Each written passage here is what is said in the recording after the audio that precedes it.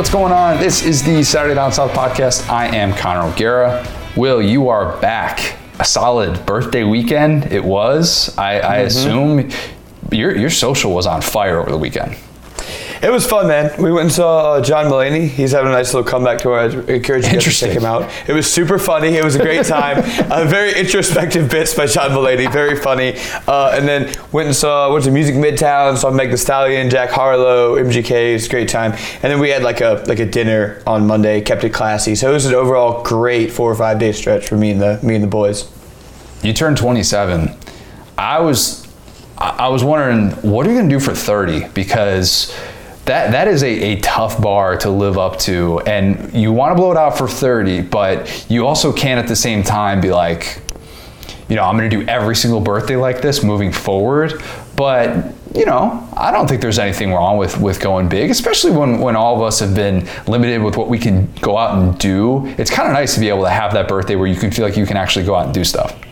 Yeah, exactly. Like, it just kind of felt like it was it was the happiest I've been for a minute, because everybody I loved was there. I was telling you off air, I got like a 4-player arcade version of NBA Jam as like a birthday present. I have never awesome. been more jealous of you than when you told me that. I'm just gonna put it behind me in Zoom and just be playing while we're on air. I love it. That's perfectly fine.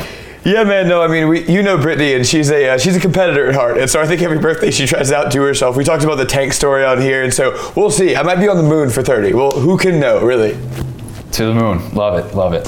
A lot to get to today. First time guest, Roman Harper, coming up in a little bit. Got into a lot of different things about his background, some playing stuff, some analyst stuff, and got into some current SEC defense type of things, plus little bold and brash coming up later on. A lot of great predictions for the week 4 action. And then, of course, we're going to preview everything week 4 in the SEC picks and over-unders. But first, I had a few people reach out to me.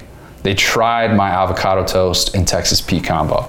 People, I'm not just making this up here, all right? This is not something that I just did once and then I didn't really go back to. I'm telling you, avocado toast and Texas Pete is the winning combination. That's the only way to do avocado toast. What's the only way to do flavor, you ask? Texas Pete. This is the perfect time of year to load up on Texas Pete, not just because it's getting a little bit chilly outside. It was 75 this morning in Orlando, so you need some heat. Bring the Texas Pete. That's what I always say. Not only, though, is it football season, Texas Pete accompanies all things football, but also because right now, for our listeners, you can go to texaspete.com and get recipes, you can get t-shirts, you can get hats, and as I always say, you can get hot sauces by the box if you so choose. If you do that, you can get 20% off your entire order with the promo code Saturday Down South. That's all one word. All you got to do, texaspete.com, Saturday Down South. That's the promo code. Sauce like you mean it. Week 4 is here. Picks, over-unders, got 8 to get to. Let's start with LSU Mississippi State, and then we're going to save Arkansas A&M for the very end. Will, LSU is a 2.5-point favorite. This game being played in Starkville. The over-under I have is 2 mentions of KJ Costello, who, as everyone knows, was the quarterback of a very historic day in Death Valley to kick off the 2020 season. Gotta get KJ Costello on the pod. I don't know what he's doing right just now. I saw last he was Chargers practice squad, got waived last month. I'd love to do this, and Will, I know you would want no part of this. We've done kind of oral history types projects together in the past. We did the IMG podcast a few years back, but the oral history of that day, we'll give it a couple years. Give it a couple years when LSU isn't so scorned from that opening game against Mike Leach's air raid, but we'll do the oral history eventually. Are you on board for that? Oh yeah, and I can't wait. I personally can't wait just to see how bad things were with that LSU team. I've often thought about that, 4 or 5 years down the road. Yeah, I'd love to get the Mississippi State take, the LSU take, and it's a lot of these guys, are still on the roster, obviously because it was last year. I want to get them on, like we talked about, the made men from Alabama that we're going to call out Saban on the D's nuts jokes. We need some guys who leave LSU, go into their own career, they come back and they say, man, that guy Bo Pelini, he was eating hot dogs sideways. He was a weirdo. And I want to really get the in-depth. So yeah, you're absolutely right. We've talked about that game. I really hope it's not a repeat. The defense has looked encouraging, I feel like you could say, against inferior competition. after the UCLA game, this being a noon kick is kind of a bummer, or it's not. Maybe LSU just handles business like it's have a great Saturday. So this is actually just kind of an apex SEC, noon Eastern game, because really it can go either way. It's really, you throw it on, you're like, oh, that makes sense. No matter what happens. True. If we did that project, we would have to find the LSU fan who smashed the TV at that outdoor bar. See if that guy's still upset. If he's calmed down a little bit. I don't think he has. Is he okay? Yeah. You need a hug, man. Guy. Dude, we'll give you a hug at the beginning of the interview. That's the way that we'll pay you for your time. That, though, is the exact same reason that this game is huge for Durante Jones. The LSU defensive coordinator, you get to show how much better you are than Bo Pelini. Not that hard, but still something that you, as Bo Pelini's successor, which that even sounds weird to say, that's something that you have to be able to take pride in. I think LSU will be better defensively than it was last year. Not saying much still, but I don't think Mississippi State lights it up, and this is some game that we look back on and say this was the beginning of the end for Ed Orgeron in that defense. But what is Mississippi State starting to figure out? Mekhi Polk, the Cal transfer receiver, is the real deal. He can stretch the field for him. And if you're going to beat LSU, this sounds strange to say, but I kind of think that you have to beat them over the top as well. And you have to be able to do it that way, because we've seen them kind of have some lapses on the back end of the secondary. We talk about how great the cornerback play is, but can you beat them deep with the safeties? You have to be able to try and do that. Will, you've seen some of these big busts in coverage in those moments. Yeah, it's fair to say we've seen some major burns. I see what you did there. We've had a couple of good Major Burns references from you in the first few weeks of this. I like that. We're going to have to keep bringing that back up. It's just an all-time great name. All-name team Major Burns, absolutely. Well, it's great that he's struggling too, because it would be even funnier if he was good, but the fact that he is literally living up to his name is like, saw it coming. Rough. Dude, that's a rough name for a DB. But if he has a pick in this one, and if he's able to help fuel an LSU win, maybe the narrative around him is a little bit different. It is kind of a low-key, desperate game for both of these coaches. And I don't think this is like a hot seat game where this is 2016 LSU Auburn all over again with Les versus Gus, and it felt like the loser was going to get fired. That's a bad game I hadn't thought about since that day. That ending of that game, too, where it looks like LSU has the game won, and then they go back and they see that there wasn't any time left on the clock. Just a strange way. But that second September loss in the SEC, it hits different. It just does. And I think that where you really get hung up on this when you're a fan of the losing team in a game like this is you realize this path that we had to relevance this year is all but over. And we're probably not talking about a New Year's Six Bowl. If you lose 2 games in September, I'd have to go back and look at the numbers. But I can't imagine there are a ton. USC in 2016 being one of them, that great game that you omitted from your memory against Penn State in the Rose Bowl. See, didn't happen to me, so it doesn't count. Right, exactly. They had 3 September losses, I think, that year. Sounds fraudulent. I don't know. You tell me.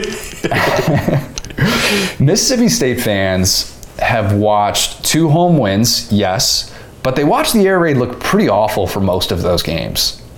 And the angst that would come from Mississippi State fans if you aren't able to string some of these drives together, it would be very evident, I think.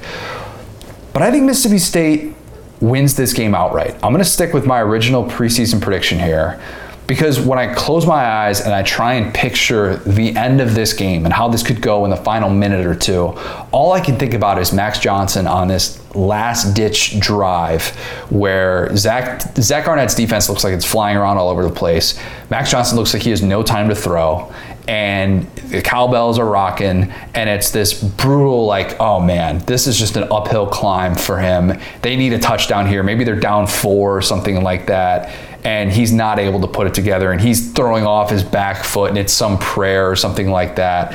And I just kind of feel like he's going to be in a tough place, and he's going to be on an island at the end of the game. I think we kind of overuse the phrase fork in the road game in sports in general, but I kind of feel like this might be that for both of these teams, because if you're Mississippi State, you win this game, all right, that changes kind of how we're feeling. The year 2 bump for Leach is in full effect, but for LSU, man, that'd be a very tough pill to swallow. Will, fire away. How do you see this one playing out?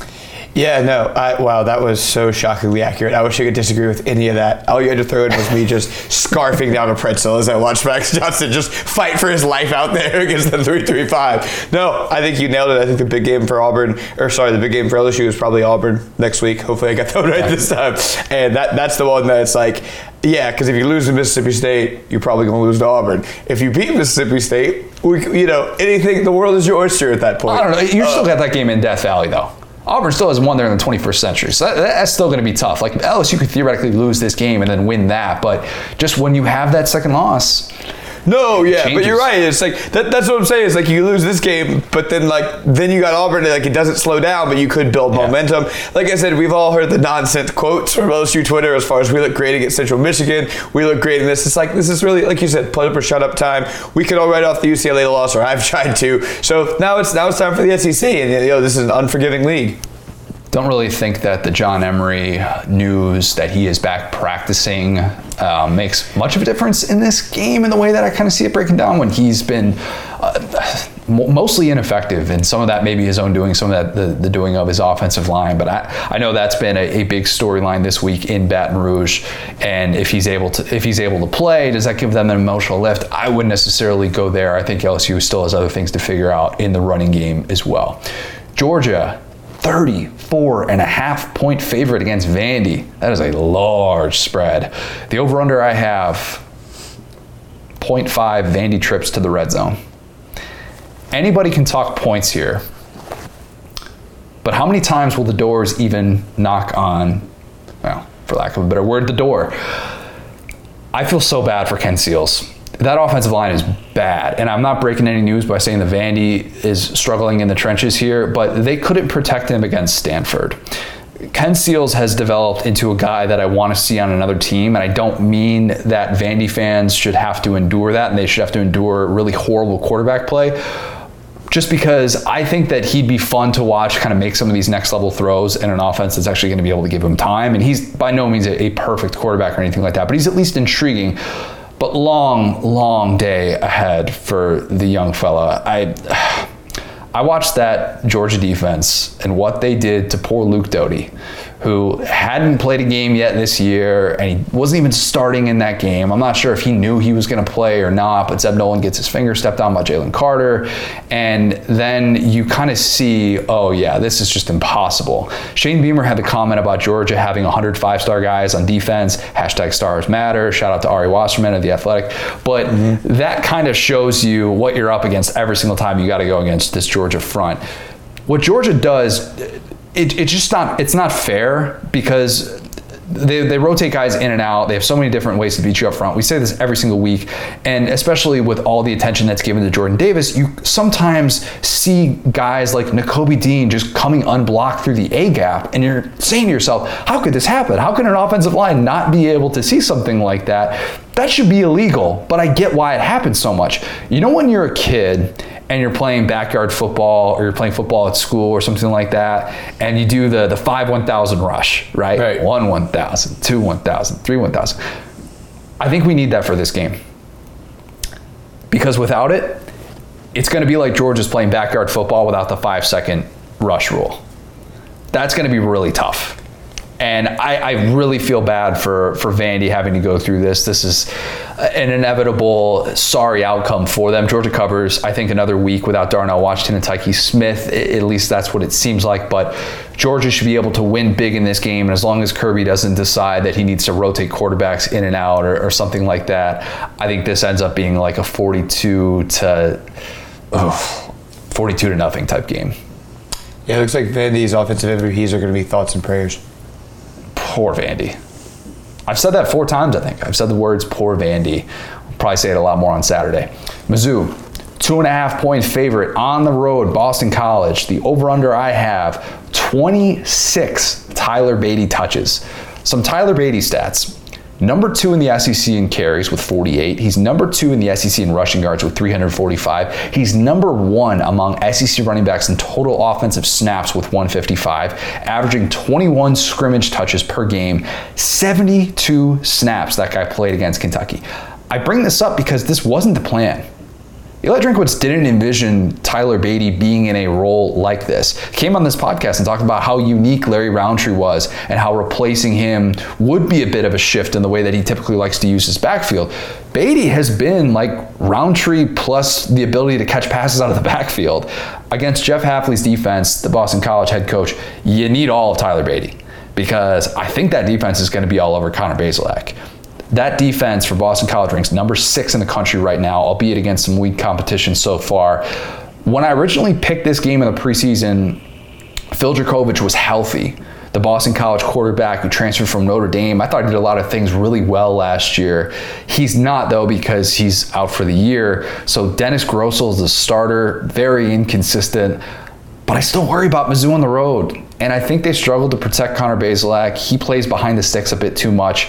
And Mizzou drops a winnable road game. Drinkwitz, by the way, not a fan of this one. That this was on the schedule, and this was on the schedule long before he took over at Mizzou. But it is a weird non-conference game for Mizzou to go all the way up to the Northeast and play against Boston College. I don't want to do the thing where we say, oh, SEC teams just never want to travel north. There's a lot of proof behind that. But he brings up a good point. He's like, look, we've never recruited anybody from the state of Massachusetts. Why are we playing in this game?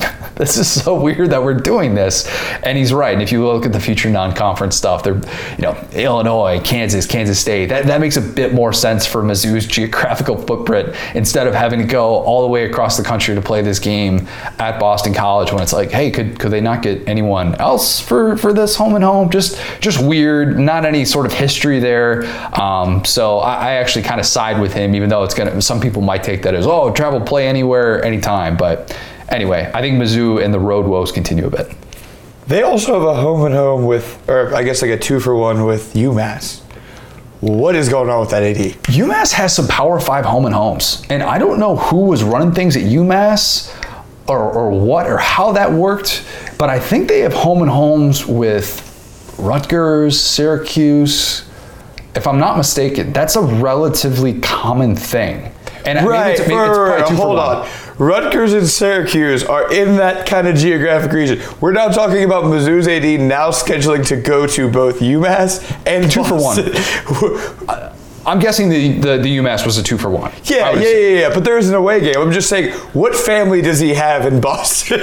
Right. We're seeing a pattern here, guy. Yeah, that's a good point. Florida, when it schedules a 2-for-1 with USF or UCF, you can justify that because it's in your geographical footprint. You can recruit in Tampa. That's a big deal to be able to go and do that. And it makes a little bit of sense. But UMass and Mizzou, or having Boston College and Mizzou, it's a head scratcher. It's a good point. I'm glad we're on to you, Mizzou AD. We know you just want some free vacation days up in Boston to see your aunt. Hey, maybe. I hear great things about Vermont in the fall. Hear really good things. Jim Sturk has since stepped down, and I don't know if it was him who originally scheduled that, but whatever. That's enough Mizzou future non-conference scheduling talk for one podcast. Southern Miss, Alabama, 44.5. That is the line for this game. The home team is favored. The over-under is pretty simple. It's one clip of the greatest catch in college football history. Tyrone Prothro, 2005, Alabama Southern Miss. Everybody knows it. Catches it off the dude's back. Our guest today, Roman Harper, he was there that day. I should have asked him about it. I don't know why I didn't. That is still, in my opinion, the all-time best/luckiest catch at any level of football I think I've ever seen. Do you know that clip, like immediately when I say that? Because you're, at the time, you're what, like 11 or 12? Young, everybody's seen that. I personally like the Crabtree clip. I love that goal line angle of him like throwing the dude off of him and like running into the end zone as time expires. The Texas game, right? The Texas Texas Tech game. That is like my favorite, and that's why I love Mike Leach. That game is why I love Mike Leach. So like personally, that's my favorite. But that one was a little bit before my time, so I think it's definitely a great entry. That's one of those plays I remember watching on SportsCenter as I guess I would have been 15 at the time in high school, and you kind of think everything is kind of stupid when you're in high school and you're at that age and you're like, oh, this isn't that impressive. And I remember just thinking to myself, oh my God, I've never seen anything like that before. I don't know if I'll ever see anything quite like that ever again. Alabama was down 21-10 in that game before that play. People forget that. And then Alabama scores 20 unanswered in that game. They start off the season 9-0 with a chance to win the national title mid-November, end up losing to a certain LSU team in overtime, and then they lose in the Iron Bowl as well. Anyway, can you picture if what the panic would be if Alabama was down 11 points to Southern Miss in this one? They won't be. They won't be. Not going to happen. That's the saving era, man. I mean, I don't want to do like the people forget thing, but like, man, that is, yeah, things used to not be this rosy. So yeah, you got to appreciate every day of Nick Saban if you're a Bama fan, because it is truly, the thought of that happening right now is mind-blowing. Way more likely Alabama's up 21-0 5 minutes into this one. Exactly. I think that's fair. The spread is hilarious. It's very funny to see this. Southern Miss is sorry. Brett Favre ain't coming back anytime soon. Brett Favre ain't walking through that door. He's not. We know that. They've been outscored 52-16 by FBS teams this year. All the questions about Bama's vulnerability, that's going to have its time and place in SEC play. But as for this one, I expect to see a very focused, motivated Alabama team. Fun thing on the Southern Miss side, Will, as an NFL guy, you're going to appreciate this a lot. Frank Gore Jr. is in this game. He is the leading rusher for Southern Miss. And I know the question that's already popped up in your mind, and you might be looking it up right just now, you will, or people who are listening to this. Frank Gore Jr. is not draft eligible until the 2023 NFL draft. Man. So Frank Sr. would be 40, and he's currently not on a roster. So I don't think we're going to get like some LeBron situation here where LeBron wants to be able to play with his kid. A little bit tougher to do that as an NFL running back. Not easy. But I think we, just never rule out Frank Gore. That's probably something that I should subscribe to. Georgia State and Auburn. Auburn is a 27.5 point favorite. The over-under, I have 3.5 mentions of Auburn playing a physical game at Penn State. We know we're going to get that. That's coming. Which, look, it was. I'm not denying that, and I'm not saying that everyone will be totally fresh. But it's such a play the results thing with that narrative. If Auburn rolls, we'll say afterwards, yeah, you got to get the bad taste out of their mouths. Of course, they were going to come out maybe pissed off. And then if they struggle, we assume that it has to be because they're tired and there's no other reason why they'd be struggling. Like when Iowa played against Michigan State 2015 Big Ten Championship, it was this throwback hat-on-hat game, came down to a goal line run that took 3 efforts to get in from LJ Scott. And Iowa played in the Rose Bowl 3 weeks later and then got destroyed by Stanford. And there were actual people saying, well, Iowa left it all on the field against Michigan State, and that game was just so physical. And I'm like, and hear me out here, they played Christian McCaffrey, and they didn't have a snowball's chance in hell of stopping him. That might have also been the case. Anyway. He is good. I'll say it. He is good. People forget that. He was good then. Probably been good since he was 4 years old. So don't think that exactly was established that day. I think we've seen the best version of Auburn. They're great against the run. The secondary can play at a high level. And they have this exciting ground game with Tank and Hunter, and I am optimistic about that. And maybe, just maybe, they have a quarterback who isn't going to totally destroy their chances of winning like he once did.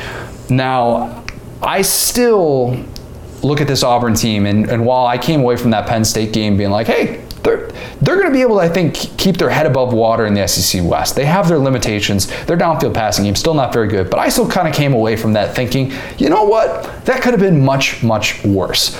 But I don't pick against Sean Elliott to cover a spread. We don't do that here.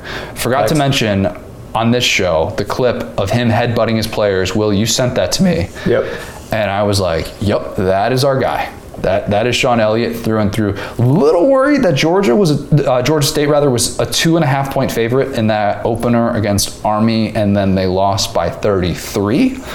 Not great, but I'll still blindly pick Sean Elliott's team and say that Auburn wins 35-10 and isn't able to cover a very big spread. Very, very big spread in that game. And we'll probably get a few mentions of the officiating last week as well, which... that's never going to be a bad topic of conversation a week removed from a game that everybody was upset. That's when you know it's really bad. When everybody on both sides feel like this was just a travesty and this should never happen again, that's bad football. Can't have that. All right, SEC game. Kentucky, 4.5 point favorite on the road. South Carolina. The over-under I have is 267 Will Levis passing yards. That is his average this year. No Kentucky quarterback had that all of last year. And this is weird. 267 passing yards was the single game high for Kentucky in both 2018 and 2019. So fun fact there that nobody cared about. The last Kentucky quarterback with that many passing yards in a road game, neighbor Terry Wilson at Mizzou 2018. Great comeback win. Adam Luckett of KSR, shout out KSR, he had this stat that I thought was fascinating. I had to think about this. My brain was in a pretzel for like a solid 10 minutes. This is only the 4th time that Kentucky has been a road favorite in SEC play under Mark Stoops. Huh. That's nuts. They lost by double digits in 2 of those 3 games. Kentucky in their last 10 games is against the spread 3-6-1. On the road, that is. All right, that was a terrible way to say that stat. Let me say that stat over. Kentucky is 3-6-1 against the spread in their last 10 road games. Kentucky was just very bad against Chattanooga. I watched basically all of that game, and I thought the offense looked predictable. They didn't run the ball well at all, and it was a back and forth game, and it was a very pre-2018 Kentucky type of game. I loved, however, the transparency that we got from Liam Cohen. My doppelganger admitted that he got greedy in that game, said he didn't scheme well enough to be able to run the football. He tried to just take too many of these home run shots after the physical game that they played against Mizzou, and he had this lack of patience. And that's kind of something that you learn as a first-time play caller, at least in a full-time capacity. And that's the enticing thing at the same time about these chunk plays.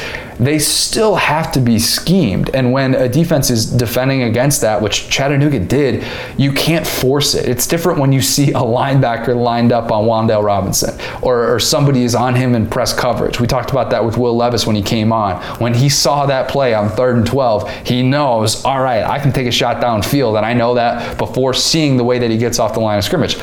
Luke Doty on the other side of the ball is going to be the starting quarterback for South Carolina. A little bit of dragging the feet on that, maybe some gamesmanship from Shane Beamer. The depth chart came out. It said Luke Doty or Zeb Noland. I think a lot of South Carolina fans saw that and were like, wait a minute, what?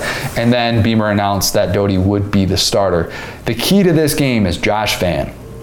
He has emerged as South Carolina's best receiver.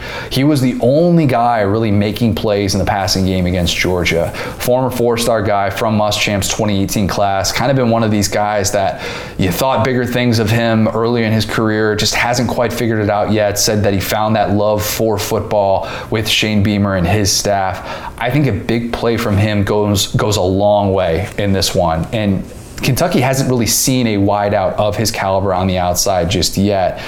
Also, when is South Carolina going to be able to run the football? I know it's Georgia, so take that for what it is. It's a little bit tough to judge that too much, but 2 games against FBS competition, this backfield that we talked so highly of in the preseason and even after that opener, 2 games against FBS competition, and South Carolina is averaging 98 rushing yards, less than 3 yards a carry. You would have to think, though, that now with a couple of games under his belt, Kevin Harris is going to get fed a bit more. He had 210 in that game against Kentucky last year. I think South Carolina wins at home. I do. Ooh, okay. Preseason, sticking with it. A lot of upsets today that I'm calling out here, and some of this stuff is a little bit because of getting some of these home crowds back, and I just think that that's going to matter on the road. And with a new offense, I think I can see these scenarios in which the communication isn't quite there for Kentucky's side of the ball. I think Kentucky is yet to play 60 minutes, and penalties have been an issue. It's been kind of a weird 3-0 start for them. At home, you can get away with some of that stuff, but first real big-time atmosphere at Williams-Brice since 2019, and I think that crowd is ready to roll. Shane Beamer gets a big one, and he matches Will Muschamp's entire tenure in terms of wins against Kentucky. Will, you disagree with this one. I know you do. Yeah, I mean, you saying that stat about him being favored and not doing well in those games is actually, I guess, not shocking when you think about it, because he is a big-time back-against-the-wall coach, right? He's the guy that's like, nobody out there believes in us, X, Y, and Z. Like, we're going to give this great team a run for their money.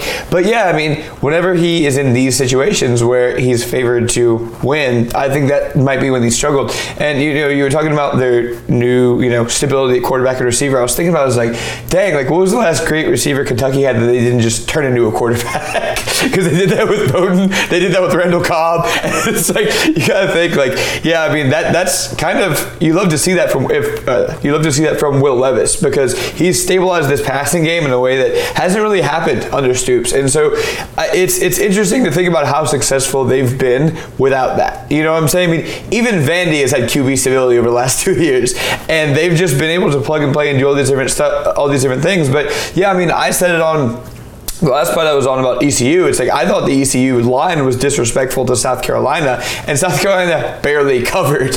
And so it's like, I love South Carolina, I love Beamer, I love what they're building, but they're building. You know what I'm saying? And on the other side of that, you know, you got Stoops, who is kind of, he's had all these, I don't even want to say ups and downs, he's kind of had some bumps in the road along the, you know, road to the top of the mountain, but this is one of the most stable offenses he's had, despite, you know, Liam Cohen having not a great game last week against Chattanooga, and things like that start to worry you. But like I said, that's not shocking to me, because he's a guy who shows up when people count him out, and hopefully he can kind of flip that switch and be like, okay, you know, we need to get this one handled, because like we talked about, you know, going into that Florida game, this might be a big time for Kentucky if they can handle business here and then go into next week. I think this is a bounce back game for South Carolina's offensive line. I think at home, they're firing off the ball. I think that defensive line, which has been outstanding with JJ Enagbare, and then you have Birch up front. I think that those guys are flying off the ball, and I think that makes a difference in this one. And Kentucky, who we talked a lot about, man, they have a different kind of potential. It's still different when it's on the road. Yep. You know, it's still different when you're trying to do that in a place that's going to be as raucous, and when that communication needs to be there. And I wonder about Kentucky with some of those pass protection issues, if that surfaces in this one. So, yeah, I'll go with the upset. I'll say that South Carolina wins this one outright. Tennessee, Florida. Florida's a 20.5-point favorite. The over-under I have is 1.5 times the phrase "no moral victories, but" is said on the broadcast. That's the Dan Mullen slogan. No moral victories, but let me tell you why this is a moral victory.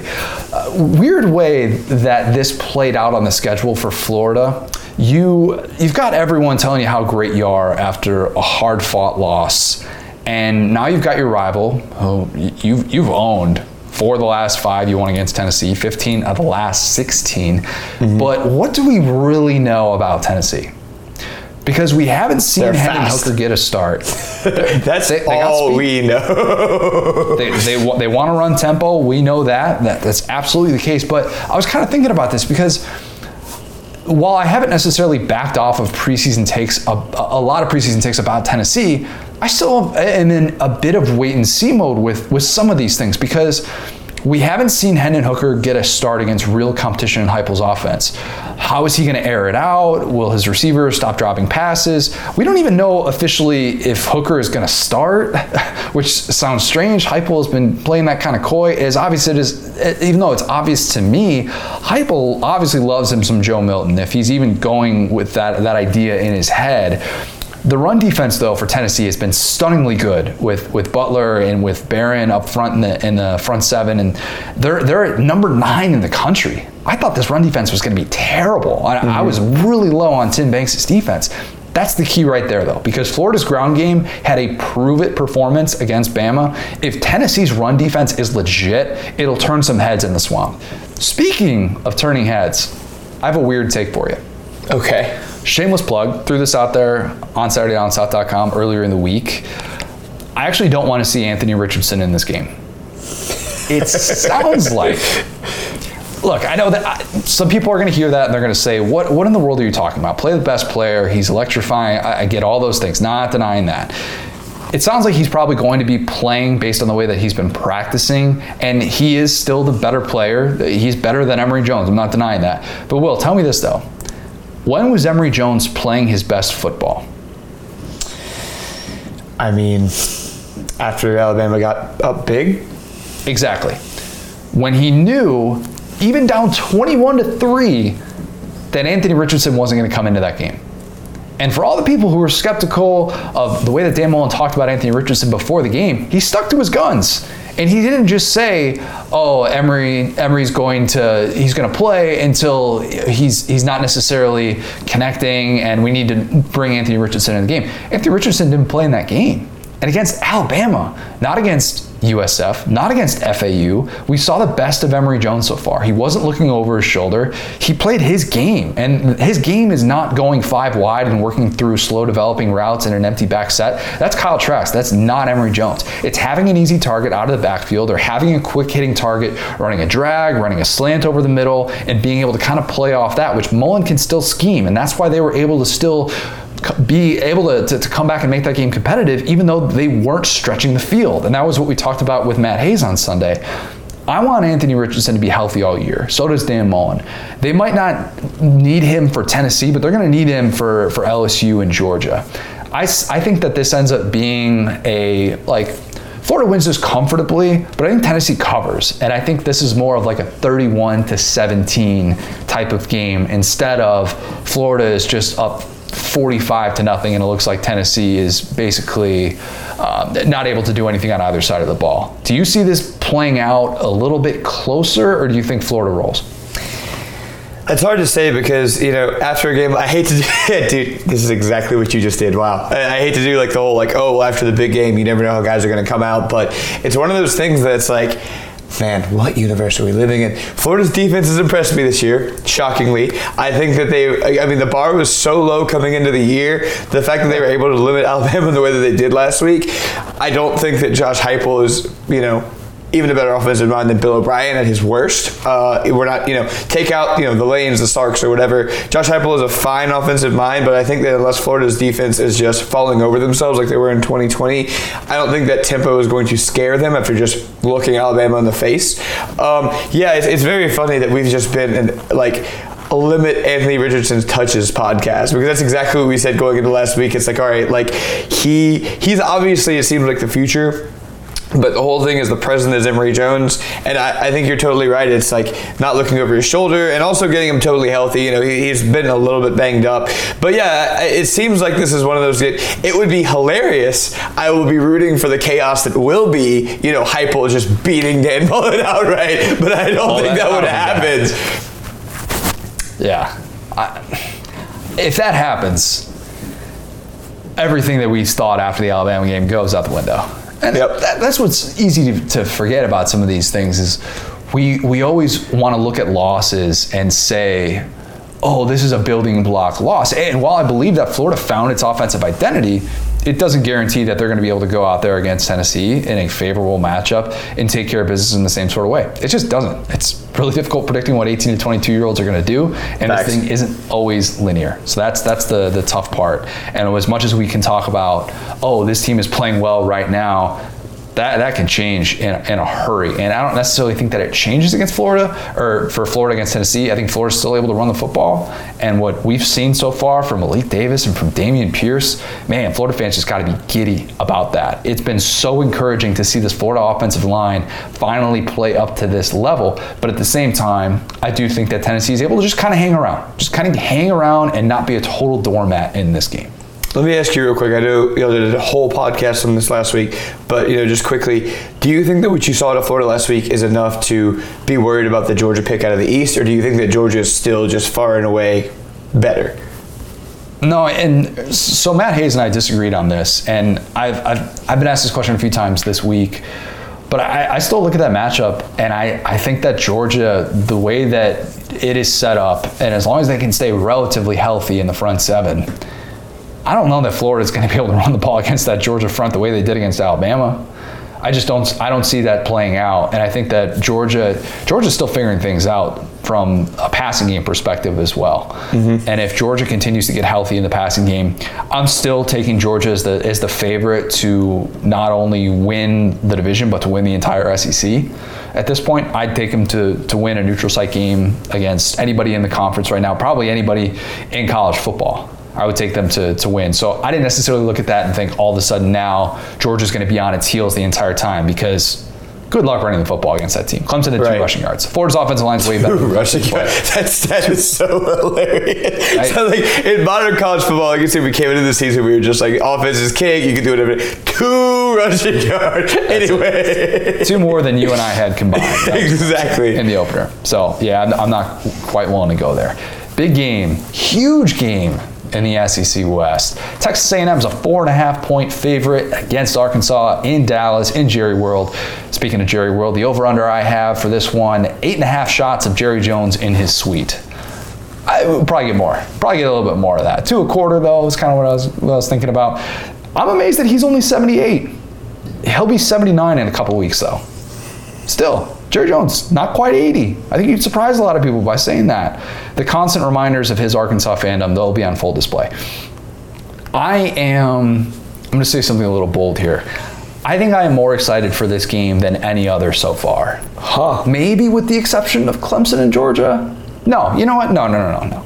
I am more excited for this game than any other in college football in 2021 so far. And I think part of it is because you have 2 fan bases who have been waiting to feel like this for a while. Where A&M fans, they feel like they're the hunted. Arkansas fans are in this perfect place where you just see the rebuild happening before your eyes and everything kind of feels like gravy at this point. Should be an incredible atmosphere, even for a neutral site game. 3:30 CBS treatment. The last time that Arkansas played at 3:30 on CBS on a Saturday was 2017 against TCU. This is the first time that this game is going to be on Saturday, 3:30 CBS since 2014 and 2:30 local time. I realize we're talking about 2 fan bases who are in Central Time Zone. Good though, because College Game Day missed out by not being there. They went to Chicago, or they're going to Chicago instead for Notre Dame, Wisconsin. Look, I love summertime Chicago. I do. I really do. Chicago suburbs, born and raised. I've said that many a time. It's not a college town. And that spaceship of a stadium, Soldier Field, absolutely sucks. It's a shame that the McCaskey family built a 20th century stadium in the beginning of the 21st century and not one with a retractable roof like everyone else. But that's beside the point. Look at you now, Connor. You're just trying to go up to Chicago to rip College Game Day out of Chicago. Look how far you've come with your time at SDS. Look, I get it. You kind of get in those bigger markets. And the New York thing was really cool. Not denying that. And maybe the atmosphere will be really good. Maybe it will be. But that ain't it. You want to see a game with some juice, that Arkansas A&M game is going to have that. And I know some people push back by saying, well, if they're going to be at Alabama A&M in a couple weeks for that game on October 9th, then that's one thing. But I still, at the same time, all right, you know, they've had instances before where they've gone to, a team's game multiple times within a month or something like that. So I don't really think that's a good enough reason. Anyways, this game is awesome. Why is it awesome? Because it is smash mouth, beat you in the trenches football. I love what both of these teams have in the trenches. I can't wait to watch Peavy, Leal, Clemens against that Arkansas offensive line. It sounds like Arkansas could be down a couple of starting offensive linemen. They need to protect KJ Jefferson against that front. Kendall Briles will want to get the ball out of his hands quickly. The challenge, A&M is number 1 in the country in scoring defense and passing defense. The Aggies haven't faced an elite passing defense yet, but they're allowing 77 passing yards a game on 47% passing. Pretty good. Jeez. Antonio Johnson, Leon O'Neal Jr., they have been at an All-American level so far this year. I think they're going to be able to capitalize on a Jefferson mistake or two. So you would hear all that and you would think, okay, so you're going with A&M, right? You're going with the favorite? Not so fast. I think Zach Calzada is put in even tougher spots than KJ Jefferson will be. I think against that Arkansas defense, you had better not turn the ball over because Zach Calzada has been pretty inconsistent there. And the ball security, I have questions about. Him getting behind the sticks, I think is a death sentence for that offense. That's what I think pays dividends for Arkansas. Instead of A&M turning to the ground game, they can't really do that because they don't have the offensive line to sort of impose their will the way that they did last year. The Maroon Goons are not at the level that they were in 2020. So instead of being able to rely on that, it's a real grind for A&M to get points. I think Calzada forces some throws, and Arkansas maybe flips the field. They get short fields. They wear down the A&M defense, who has surprisingly been kind of meh against the run. Only number 88 in FBS through 3 games. Arkansas wins against A&M for the first time in a decade. The Hogs move into the top 10. Sam Pittman hype train. It keeps rolling along. Will, how high are you on the Hogs right now? Very high on the Hawks. Big couple of weeks for these bold and brash takes. We had somebody say that Kentucky was going to start off 6-0. They're on pace to do that. They haven't lost yet. And the other one was that Arkansas was going to beat A&M for the first time in the SEC. And that's looking great right now, man. I mean, Arkansas, you got me on board with them beating Texas. Boy, were you right about that. They are just a fun, physical team. Love KJ Jefferson and Sam Pittman, two thick kings that deserve the world. I mean, you've seen, like, A&M is that team. I think we're starting to realize this year that, there always needs to be a villain in the SEC. And we're kind of getting tired of it being Bama because it's just not fun to root against Bama because they keep winning. A&M seems to be that team that it's like, oh, you guys were like kind of hyped coming into the year, struggling against Colorado. Now you got your quarterback down. Like, this is a compelling storyline. So, based on how Arkansas has played, it's one of those things that's like, if you just took the logos off of these teams and just put their tape on, you would think Arkansas was the better team. You know what I'm saying? Like, if you took out all the salaries and the names and the recruits and all this stuff. So based on that, I got to feel like if Arkansas believes they belong in the game, that's the biggest thing. And I think they will. I really do. And look, I like A&M a lot, and I've said that many times. I think that I was higher on A&M coming into this year than the general consensus was, and I'm a believer, especially at what they have at the skill positions, and I love the defensive line and just the defense as a whole. But I think Arkansas wins a low scoring game, maybe like a 21-17 type of game, and this is another moment in which you realize Sam Pittman has that thing rolling in the right sort of way. Shameless plug, I had a story on Saturday Down South about the original takes for when Sam Pittman was hired. And that included my own, by the way. I included myself. I didn't just Were you anti-Sam Pittman? No, so I called myself out for a couple of things. I had an original tweet when the day Chad Morris was fired, November 10th, 2019, day that will live in what's the opposite of infamy? For me. So I had the original tweet of who in the world is going to take that job, which was a fair question given the rebuild and what we thought was ahead for whoever signed up for that. Now, where I was wrong and where I kind of called myself out afterwards, because the search process took a while, and it was criticized heavily, the fact that they weren't able to get some big time name, and it wasn't Kiffin, it wasn't Leach or something like that. But originally, when I had to rank the hires in the SEC, and that included new coordinators or head coaches on the move in the SEC, and at the time I did this in like the second week of December, I ranked the number 1 hire as Kiffin to Ole Miss, which that is held up, and number 6, which was dead last on this list, was Chad Morris to Auburn. So I wasn't technically wrong about that. Where I was wrong was I had Pittman, I had Drinkowitz at 5, and then I had Pittman at 4. And what I had at 3 was Matt Luke getting the offensive line job, the one that Sam Pittman left at Georgia. And that, in hindsight, was really dumb. Did not necessarily think that one through in the way that I probably should have. And I had Mike Bobo as South Carolina's new offensive coordinator, number 2. So not the best. And look, I called myself out. On that. But I also did say, and I hedged a bit by saying, Arkansas is trying to follow what LSU did. It's very simple. It doesn't matter that Sam Pittman doesn't have this great background as a coordinator, as this guy who's calling plays, and it doesn't matter that he didn't come in here as a former FBS head coach. It's going to take a different type of person to accept the challenges ahead.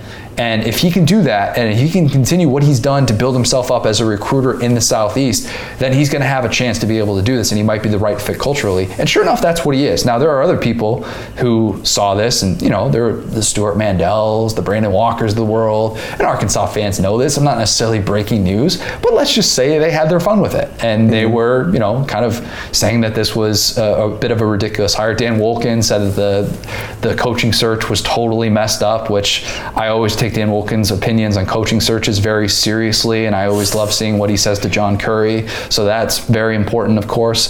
But that's a pro in the Pittman column.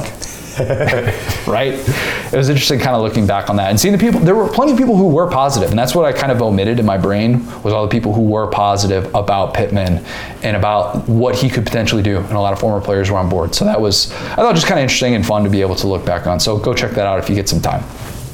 Lock of the week. Thank you, Cincinnati. never a doubt, even after that horrendous start. I know my alma mater well, and Indiana was never winning that football game. It was not going to happen. It just wasn't. 3-1 in lock of the week this year, about to be 4-1, and here's why. Iowa is a 23.5 point favorite against Colorado State, like top 5 Iowa. The team who has been lights out defensively against a Colorado State team who was stymied by Vandy and South Dakota State. What am I missing here? 23.5 is not enough. Right. Not enough for how sorry Colorado State is. Iowa could easily win this game 20-3, 42-0, and they cover without any sort of hesitation. I think there are a lot of people thinking sleepy start maybe. That was kind of last week, the hangover game against Kent State, where they get off to a little bit of a slow start. They still won that game 30-7. Mm-hmm. So I'm a little bit confused on that line. Maybe I'll end up looking like an idiot on that one, and Colorado State with Steve Addazio is going to somehow cover, but I just do not see it. Vandy broke Colorado State, I think, even though Colorado State won a week later. Whatever. Steve Addazio is going to be screaming in that press conference, "See, we covered! Say something nice!" Yeah. Steve Addazio, if your team covers, I'll say something maybe a little bit nice about you next week, but I'll think long and hard about that. All right, let's go to Roman Harper. If you've watched SEC Network for the last 2 years, you've seen Roman. Great to be able to get him on, someone I've been wanting to talk to for a while now. So here is Roman Harper. I'm now excited to be joined by a very special guest. It is SEC Network's Roman Harper. Roman, you definitely don't remember this, but I met you very briefly at SEC Media Days. And, you know, it was at the time that I think I was interviewing Peter Burns, and that was the first time that I had ever seen you in person before. And I'm pretty sure I even said something mid-podcast that you were a physical specimen. In hindsight, a little weird on my part, but I stand by my take that you're a former player who still looks conditioned like a current player. What's the workout regimen like for you these days? Oh, man, I try and hit the gym 3 or 4 times a week, man. COVID kind of helped because my wife would not let me go to the gym. I was getting angry, and I got to take out my frustrations, and I don't get to hit people or tackle people anymore. So the weight room is where I do it. And so I actually end up putting a home gym in my garage, and then I got a neighbor who I work out with a couple times a week. So at least at minimum 3 times a week. I like to get 4 or 5 in if I can, and that's including cardio and abs. So I don't know, man. It's part of my thing just because it keeps me sane. If I'm not using my energy somewhere, then I'm probably not doing it right. So it's just part of my mind, my psycho. It's just, you know, I gotta lift weights, and not only that, but I like to lift heavy weights still. So it's good to be pushing myself still, almost getting close to 40. Next year I'll be 40. Wait, all right, 2-part question then. 1, do you have the squat rack? And 2, you say heavy weights. What kind of weights are we talking about here? Because I know a lot of guys say that once they stop playing, they like to kind of dial it back a little bit. It's more higher rep stuff, hypertrophy. But are we getting into, like, you know, you're sitting there deadlifting 500 pounds still, or is it still a little bit dialed back compared to what you used to do? So it probably is a little dialed back, but yes, and number 1, I do have a squat rack, and I do squat. I love doing squats. I'm actually trying to get my squat numbers back up to the 400s. So, you know, I'm typically I squat once a week, put the weight on my back. I'm usually hitting 365 for 3 or 4 or 5 times, and then I'm trying to slowly work my way back up. So, you know, I'm getting there, and I still bench press 315 a few times, you know, every so often, every couple weeks, and that was a big thing for me on Fridays when I was playing during the season. So whatever week of the season it was, that's how many times I would try and rep out 315. Of course, I never got, you know, as high as like 12, 13, any of that thing. I think the highest number I got to was 9 one time. So it happens, man. You just kind of get the juices flowing, and it's a good thing. It's a competition. But I like to, you know, make sure my arms are always looking right and my abs are still in point. So it's all, look, man, this is all selfishly looking at myself in the mirror. Nobody else gets to look at this. My wife looks at me. She doesn't even pay attention. So it's not like I'm doing it for her. So it's, you know, she could care less. She wants me to get a dad bod, so then she doesn't feel bad about her not always working out. So I do what I need to do just to keep myself happy. When you retired at age 34, did you give yourself 2 weeks to just say, screw it, I'm going to eat what I want and I'm not going to work out? Because it doesn't seem like you're wired that way. Oh man, dude.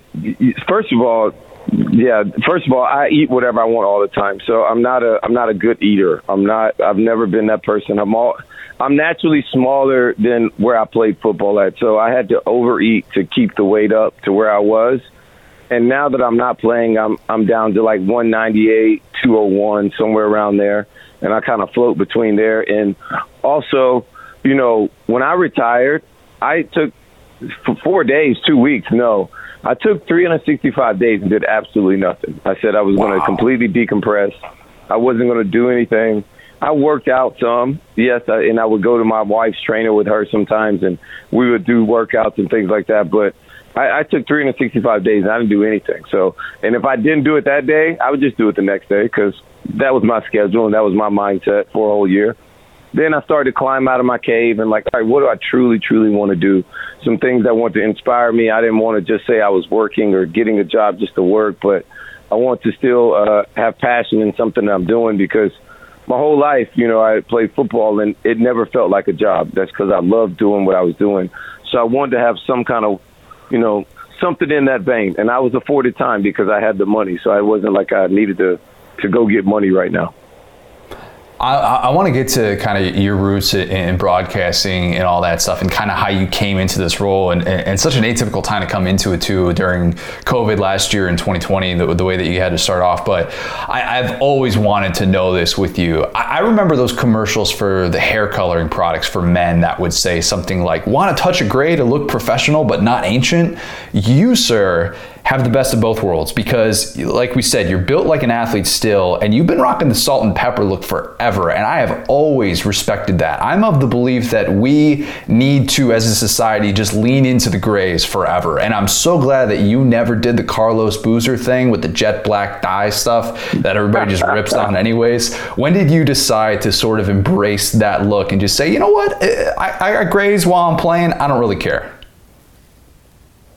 So mine was, all right, well, if you've known me, then I've had gray hair. I got my first gray hair when I was in like 8th grade. So I grew up in high school and everything else. Yeah, I've had gray hair since I was like young. So for me, it's not like I'm putting on or I'm trying to do anything. My thing was I'll never dye it because the moment I dye my hair, everybody's gonna be like, oh, you changed. Oh, Roman, you know, he got big time. He changed on this and he's this. Because everybody that knew me since I was in high school and before, I was like young with a little bit of gray hair. It just was normal. And I've just continued to grow and grow, and I've actually, you know, aged into my look, I would say. So, and you're right. You know, everybody else, you know, they sell that Just for Men, Touch of Gray, all that other stuff. And I'm like, dude, I get it for free, what they sell in the bottle, and I've had it for so long. And that's also why I'm like, you know, this year I'm wearing a beard, which I never worn a beard before either, but all of a sudden I started growing it in this summer, not really shaving because I didn't need a haircut. And I got all this gray in my beard out of nowhere this year, and it seems like gray is kind of in. At least that's what some people have been telling me. So I'm like, all right, I'll just rock a gray beard for a season and see how it is, and maybe I'll cut it at the end of the season or sometime later on in the year. But I'm just taking it day by day. I don't really think that much out of it.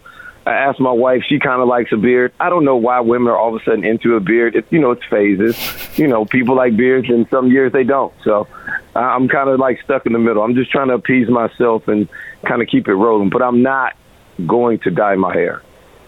I like I said, I think that is the way to go. I have my wife, she wants me to get gray hair. It's like, she's like, you know, if you wanted to dye your hair gray, I wouldn't stop you. Like she's of that mindset, and I'm sitting here at 31 going, I got a little bit of time, but I'm going to lean into it as well. You've taught plenty of men out there that gray is the way to go. Brother. It's a distinguished look, bro. That, like, for real, you know? Absolutely. You now being in this role on TV where you go from the player side, and you did stuff in Charlotte with the local station there, and I know you did stuff in New Orleans, and I'm sure you were kind of told that throughout your career of like, hey, you know, when your time is done on the field, you're going to be able to talk about this for a living, and you fit in so natural, especially with the SEC Network crew, and we've had all those people on, and it's you know, one thing to kind of go from that transition to being a player into the broadcast broadcast world, but to then have to kind of be critical, I think that's the step that sometimes people can overlook on the outside world. Was that a struggle for you at all to actually like sit there and be like, oh, I have to like turn around and be critical of maybe the school that I went to or guys that I just played with? Oh, yeah, for sure. So my first year, I'll give you a great example. My first year, I was working with the New Orleans Saints, and I was doing the Saints on 6, and you know, they were coming back from the what do they call it? The Miracle in Minnesota, whatever that last play is, where Diggs makes the one play, Marcus Williams misses him. And you know what? What I should have did was shredded Marcus Williams, but I did not. I took it a little bit easier on him. You know, I kind of changed the subject and tiptoed around it, when I should just like hit it dead on and move on. Because at the end of the day, me playing safety, I can honestly say I've never seen anybody make like a worse play. It was really bad. All you had to do was tackle the guy or push him out of bounds, and the game was over. But you did like complete opposite and ducked your head, and I don't even know what happened, right? So, but then from there, talking to one of my good friends, and you know, I look up to him as kind of like a mentor, even though I would never tell him that. But Jonathan Vilma's like, dude, look, if you want to do this, like, you got to like that play, you got to call it, and don't be afraid of it, because at the end of the day, if you as long as you're critical but fair, just be fair. That's all it's all about. And as long as, you know, and for me, now that I'm watching a lot more tape, I'm studying the film, I know what I see, because ball doesn't change in my eyes. I know what ball is supposed to look like. I've played so many snaps and things of that nature. I know what's right and I know what's wrong. So as long as I stick to what I know and what I see, then I don't feel bad. Also in the college game, it's less personal. You talk about more of the team aspect. You talk about how they're doing as a team, as a defense, as an offense. Not so much individual, where I'm attacking each individual player, because they are amateurs. I do understand that. But still, they do mess it up, and I try and keep it in the lane of you're either coaching it or allowing it to happen. I don't like really blaming the players most of the time, because players want to be better. They want to do the right thing naturally. So if you're coaching them a certain way, which some schemes in college are just awful, but I'm not their coaches. I just see what I see, and I just call a spade a spade. Okay, so yeah, I watched that Alabama defense, and I say they have some issues that they need to be able to figure out. And part of that is, look, not everybody's going to be able to replicate what Dan Mullen did, but at the same time, you know, we see the plays when you break it down, and they're not getting the push up front, and it looks like Henry To'oTo'o is missing every single tackle.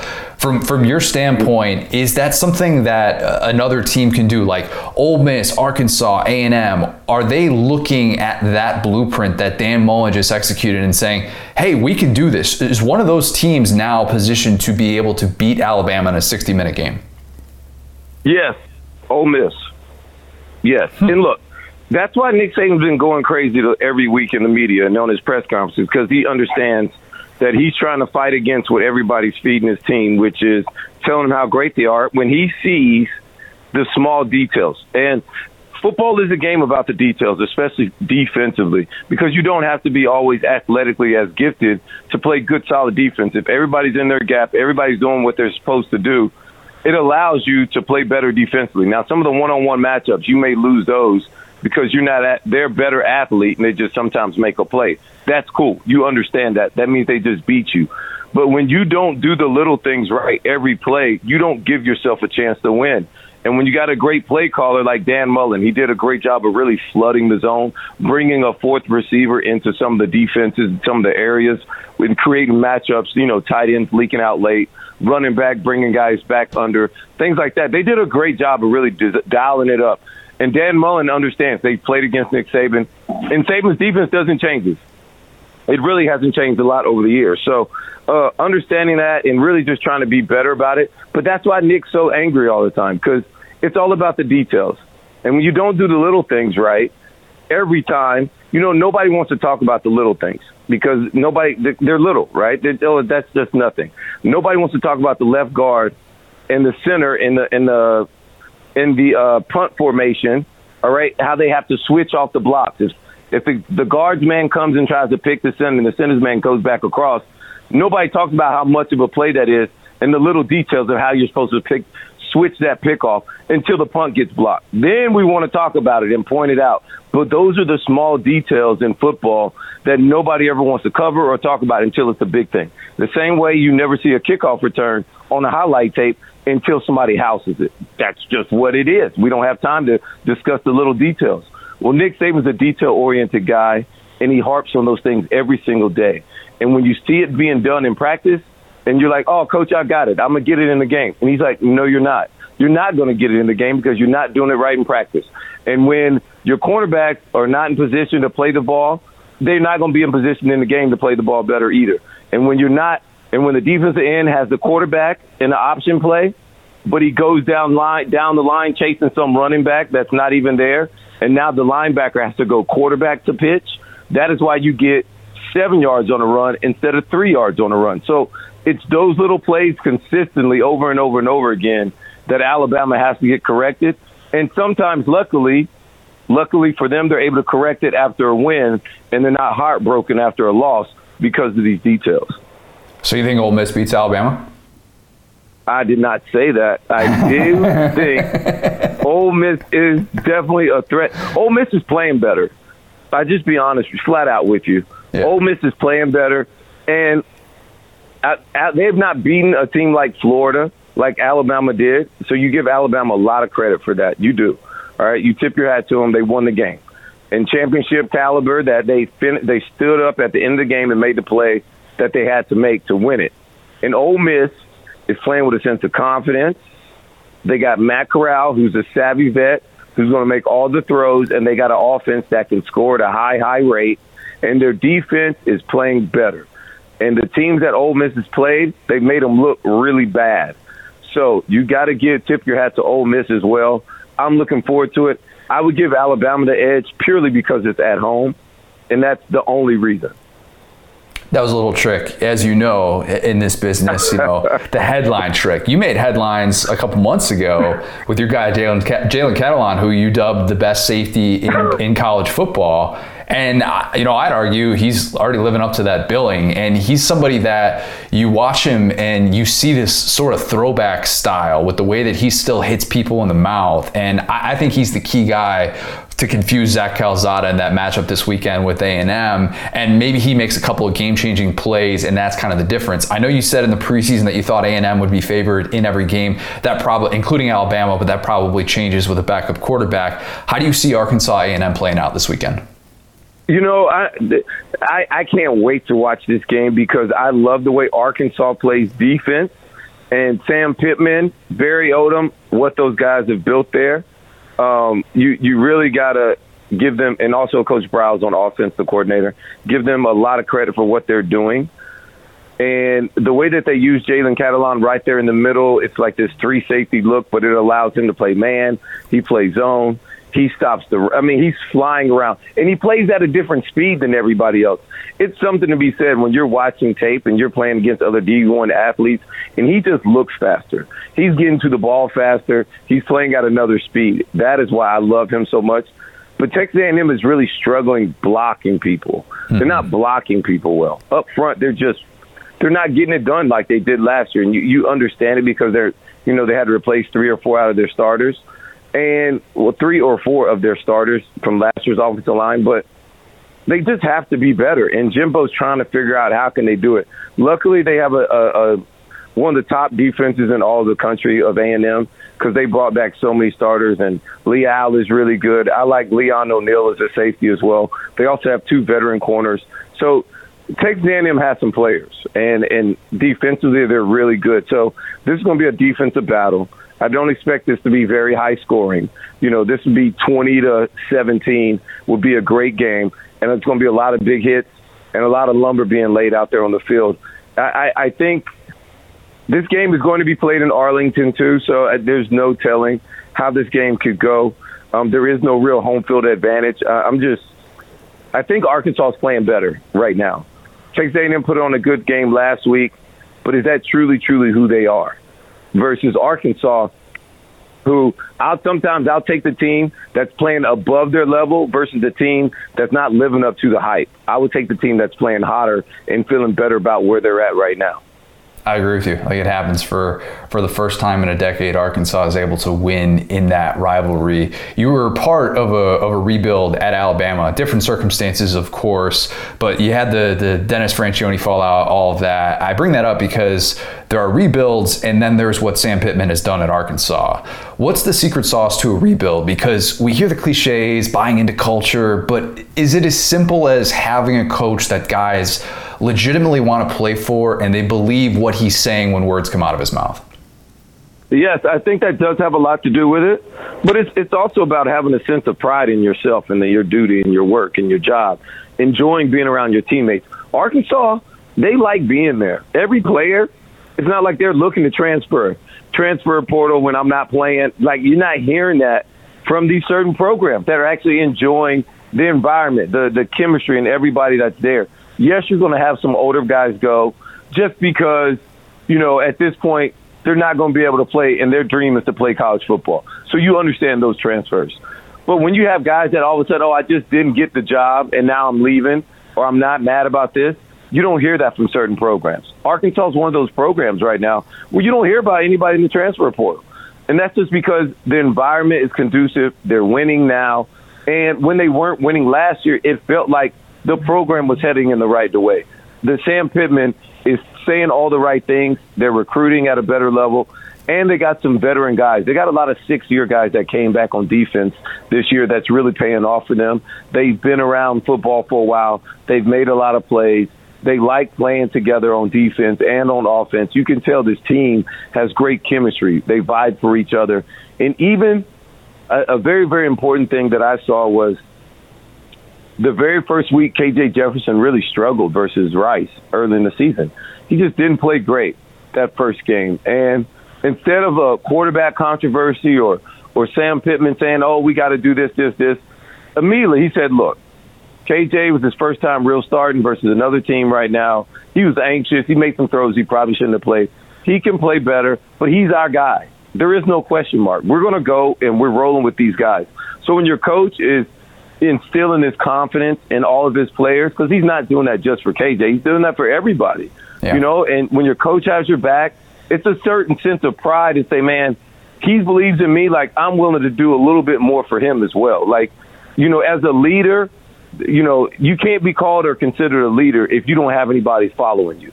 And these players are following Sam Pittman. They're following his lead and people are willing to do a little bit more when they understand that you love them or that you love those players that you're leading or you love the people that are leaving. Not, you don't have to be in love with them, but you got to have their back, and they're willing to do just a little bit more because of that. South Carolina fans are sort of hoping to follow a similar model to the Arkansas one. I had Shane Beamer on during the offseason, and rarely do I sort of get it after talking to someone, and I got it with him. What are your impressions of kind of him so far in his attempt at a rebuild? The same thing. He's never won a battle at a podium. He's never lost it. He's won every single podium that he's ever got in front of. Every media opportunity, he's won that. And everybody's a fan of him. And for that reason, you believe in what he's telling you. And you believe that South Carolina is going to be back in the right position, or at least trending in the right direction. Now, they just got their butts whooped against Georgia, which they won't be the first team or the last team that gets whooped by Georgia this year. So, and even after that, they asked him about the press conference, and he made headlines again just because he's talking about all the 5-stars. Like, dude, what do you want me to do? Like, they got him everywhere. Like, what are you talking about? He was like, and everybody loves it. So I'm like, even after a win, even after a loss, Shane Beamer still wins. So you like where the coach is at. I like where they're at mentally. They're going to put back in Luke Doty at quarterback. He gives them a little bit more juice in the run game, but it's South Carolina's, if they were to win 6 games this year, it was going to be a great year. And you just got to kind of figure out how they're going to do it from here. And as long as they're competing, they seem like they're fighting. That was a great win from early in the year to be able to come back against ECU. That was a game that they wouldn't have won last year. And they wouldn't have won it 2 years ago either. But so when you're doing those things, it's just stacking and building pride. So now we can say, hey, it's a lot easier to say, Coach, we can achieve something, or the players, we can achieve something because we've done it before. So you just You just go back and point at this. Hey, we came back here. We were able to accomplish these things. And so that's all it is. You're just trying to build a certain type of sense of pride in the program. Roman, you had to say nice things about South Carolina because you'll be in Columbia this weekend for Kentucky, South Carolina. Have you juggled that at all? Have you? Is that difficult though? Because sometimes, like, if we're watching College Game Day or something like that, Lee Corso puts on the big head, and my wife is like, "Oh, of course he's going to put on the home team's, the mascot head or whatever. He just wants to be loved by the crowd and all that." But doing SEC Nation on campuses this year, as opposed to doing it remotely last year with COVID and everything, like, you sort of have to feed off the energy of the crowd, and you seem like a guy who's really well built for that, and you can't be a wet blanket. Has that been a difficult transition, or has this kind of been like 2021? You feel like this is exactly kind of what you signed up for? No, this is exactly what I've signed up for, and I'm excited about it. Last week, being an Alabama guy in Gainesville, that was my first time in Gainesville as well. Great Really? time, great atmosphere. Yeah. And, immediately as soon as I come out on the stage, I'm out there at 7 o'clock before I do my Sports Center hit.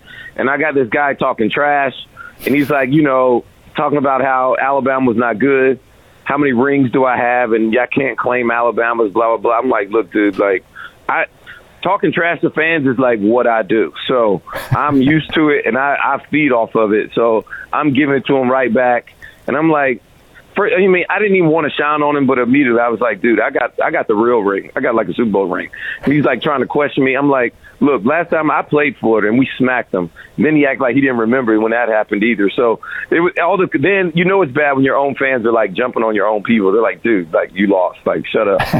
So it's kind of fun, and I like playing the villain in away crowds. I like hearing the boos. I like hearing all that stuff. I actually feed off that more than just all the yays. It's a lot more fun to win on the road sometimes than it is in a hostile environment.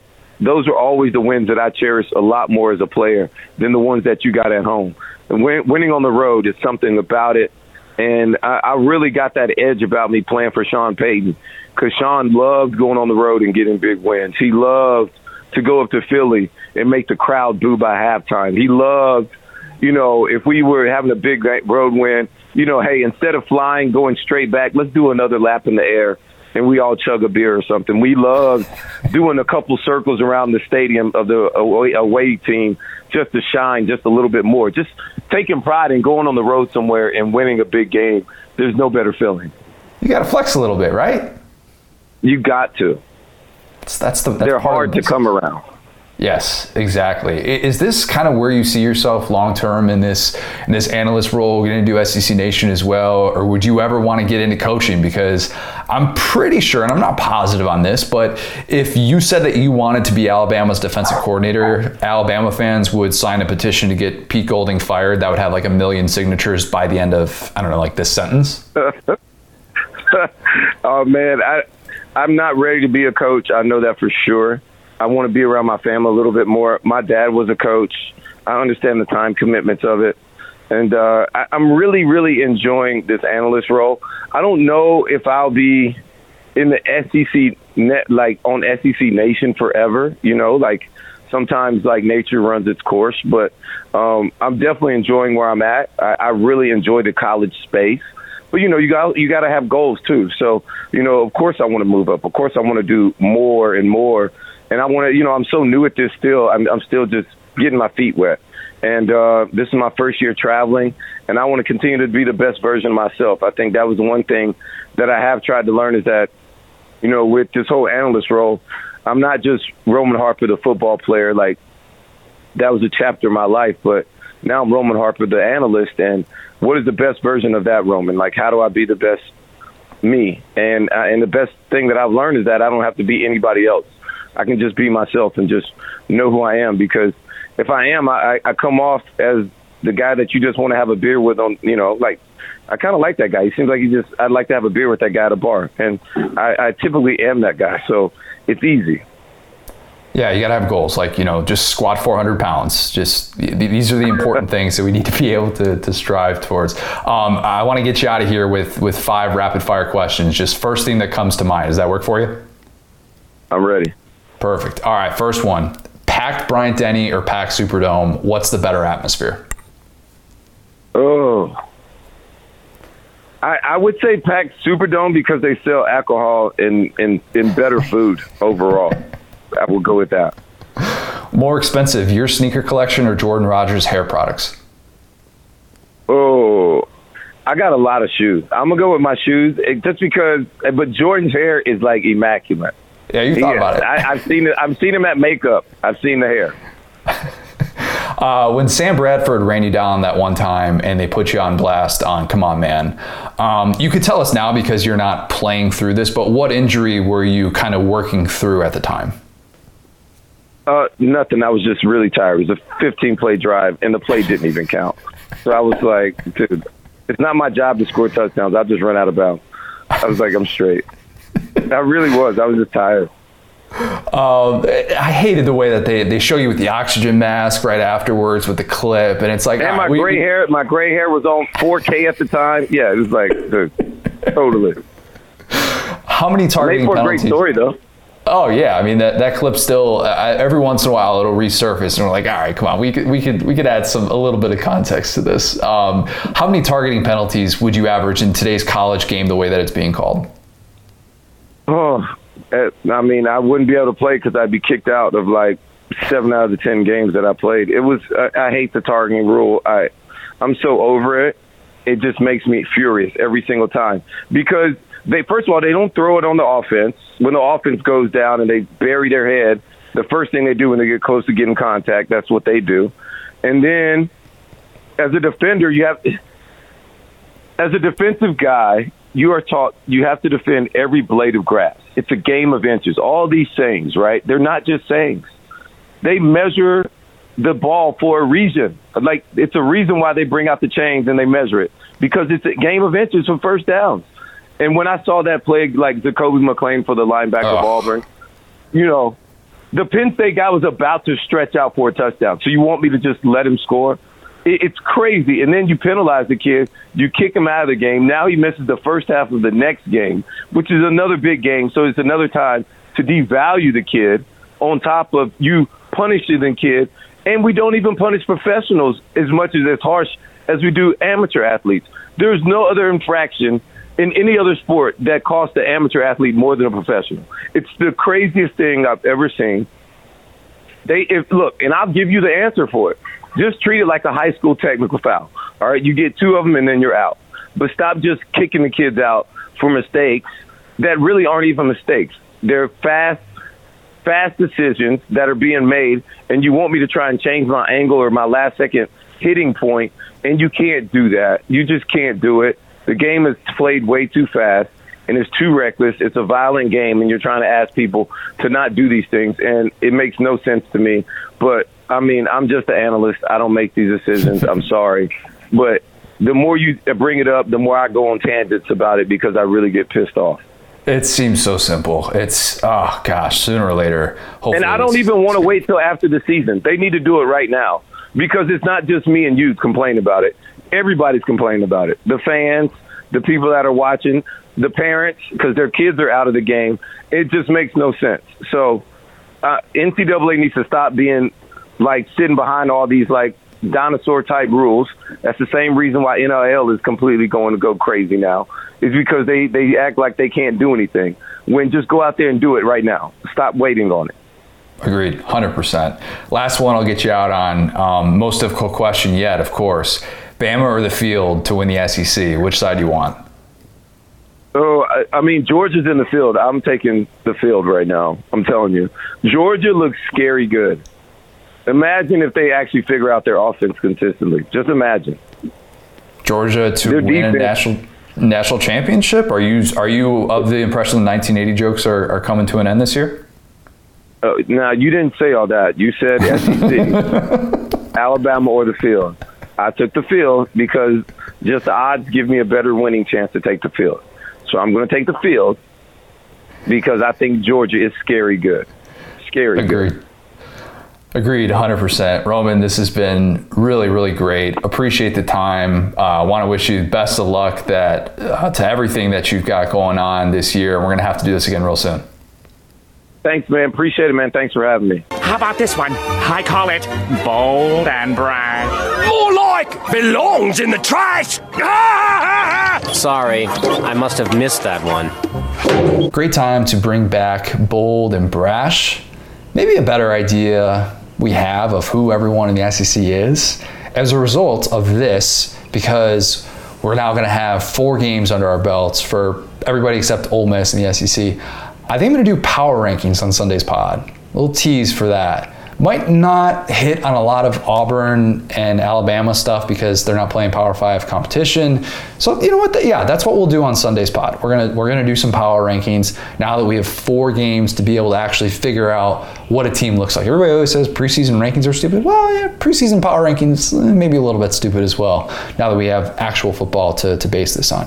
Will, do you have any Bold and Brash takes for this weekend? Maybe LSU looks competent against the Power 5 football team. Boy, would that be bold. I think Arkansas is a big one. I don't want to get too far on a limb and just be Mr. Takes, but I do like Arkansas a lot. Hopefully, I hate to, every time I buy in on LSU, they disappoint me, but stop me, Connor. As each day goes on, I feel a little bit better about this game. All right. There we go. Nothing wrong with that. A lot of Arkansas takes in the Facebook group, Saturday Down South Podcast Facebook group. If you have not joined that yet, you absolutely should. Thank you to everybody who contributed to it. So many very bold and brash takes, and especially about Tennessee. Tennessee fans, I think, are feeling pretty good right now, or maybe people are just trying to build up. Tennessee fans, I don't know, but we'll get to it right now. Tristan Smith, the obvious one, Tennessee beats Florida. If you want it extra spicy, I'll say by 10 points. Little Texas Pete on that bold and brash prediction. If Tennessee beats Florida by 10 points, the conversation about Dan Mullen is going to take a sharp left turn. Sharp left turn. You can't be that guy. You can't be that guy. And I think some of the skepticism with McElwain may be a little bit rooted in losing to Tennessee.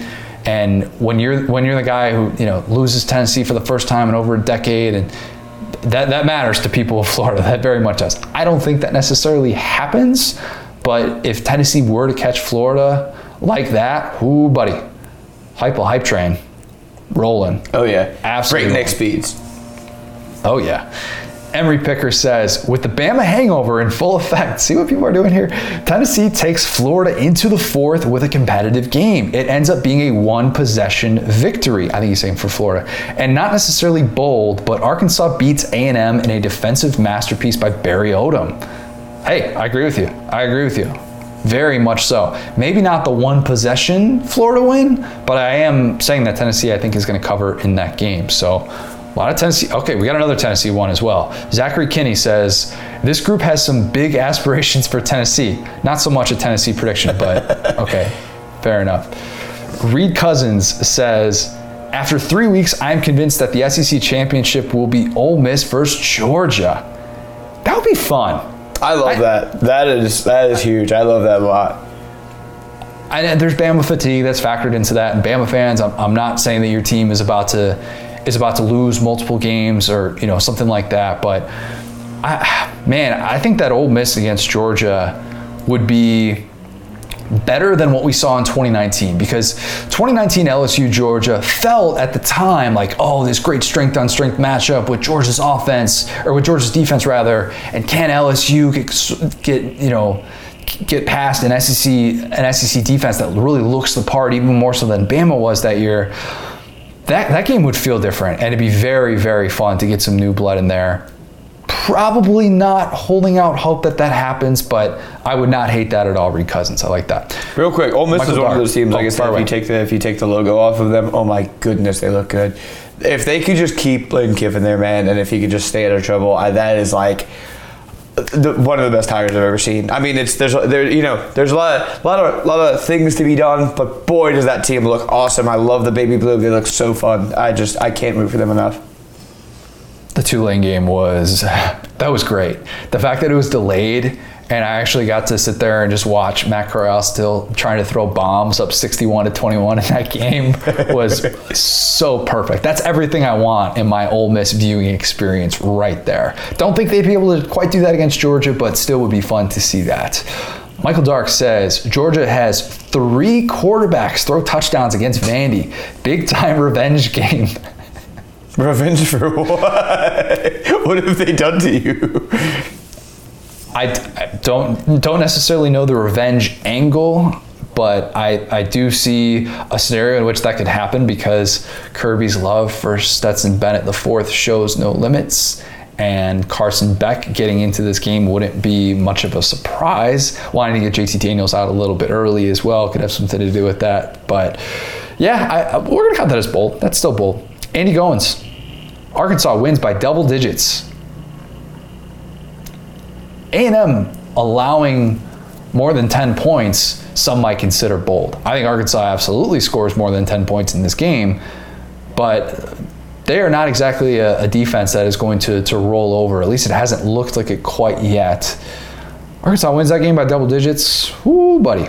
I wish we'd been more Sam disrespectful to Texas when they played, honestly. Now that you were on the bandwagon, I feel like maybe I'm trying to make that up, but it's like, boy, the way that we actually felt about Texas, I wish we had said that. So now I'm just like, are we feeling that again? I don't know.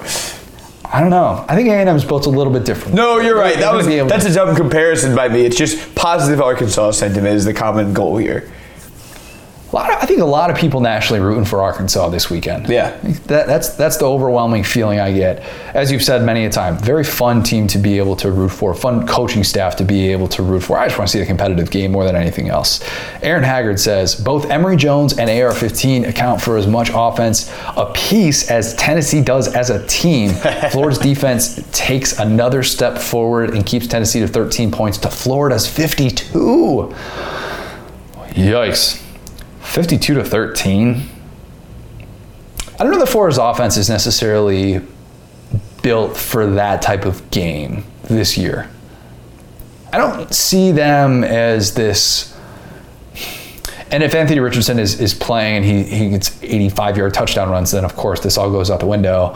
But I don't know that Florida's offense necessarily has that home run playability outside of Richardson. Like if that's not there, because even with their backs, I don't think that's necessarily their game. I don't think Pierce is that home run hitter. I don't think Malik Davis is either. So getting to 52, hanging half 100 is going to be a little bit tough, but a blowout, that's why we're talking bold and brash here. That would be bold. Mm-hmm. Jamie Milazzo. Jamie says, Mississippi State beats LSU by double digits and Coach O is out of a job. Do you think Scott Woodward would pull the plug? I mean, was this week 4? It'd be a little bit early. It would, you know what I'm saying? That's why I love it. It's heaven and hell. It wouldn't shock me if that happened. I'm like one of the last like Coach O defenders, apparently on the planet, but it wouldn't shock me. I'd be shocked. Yeah. Middle of the season.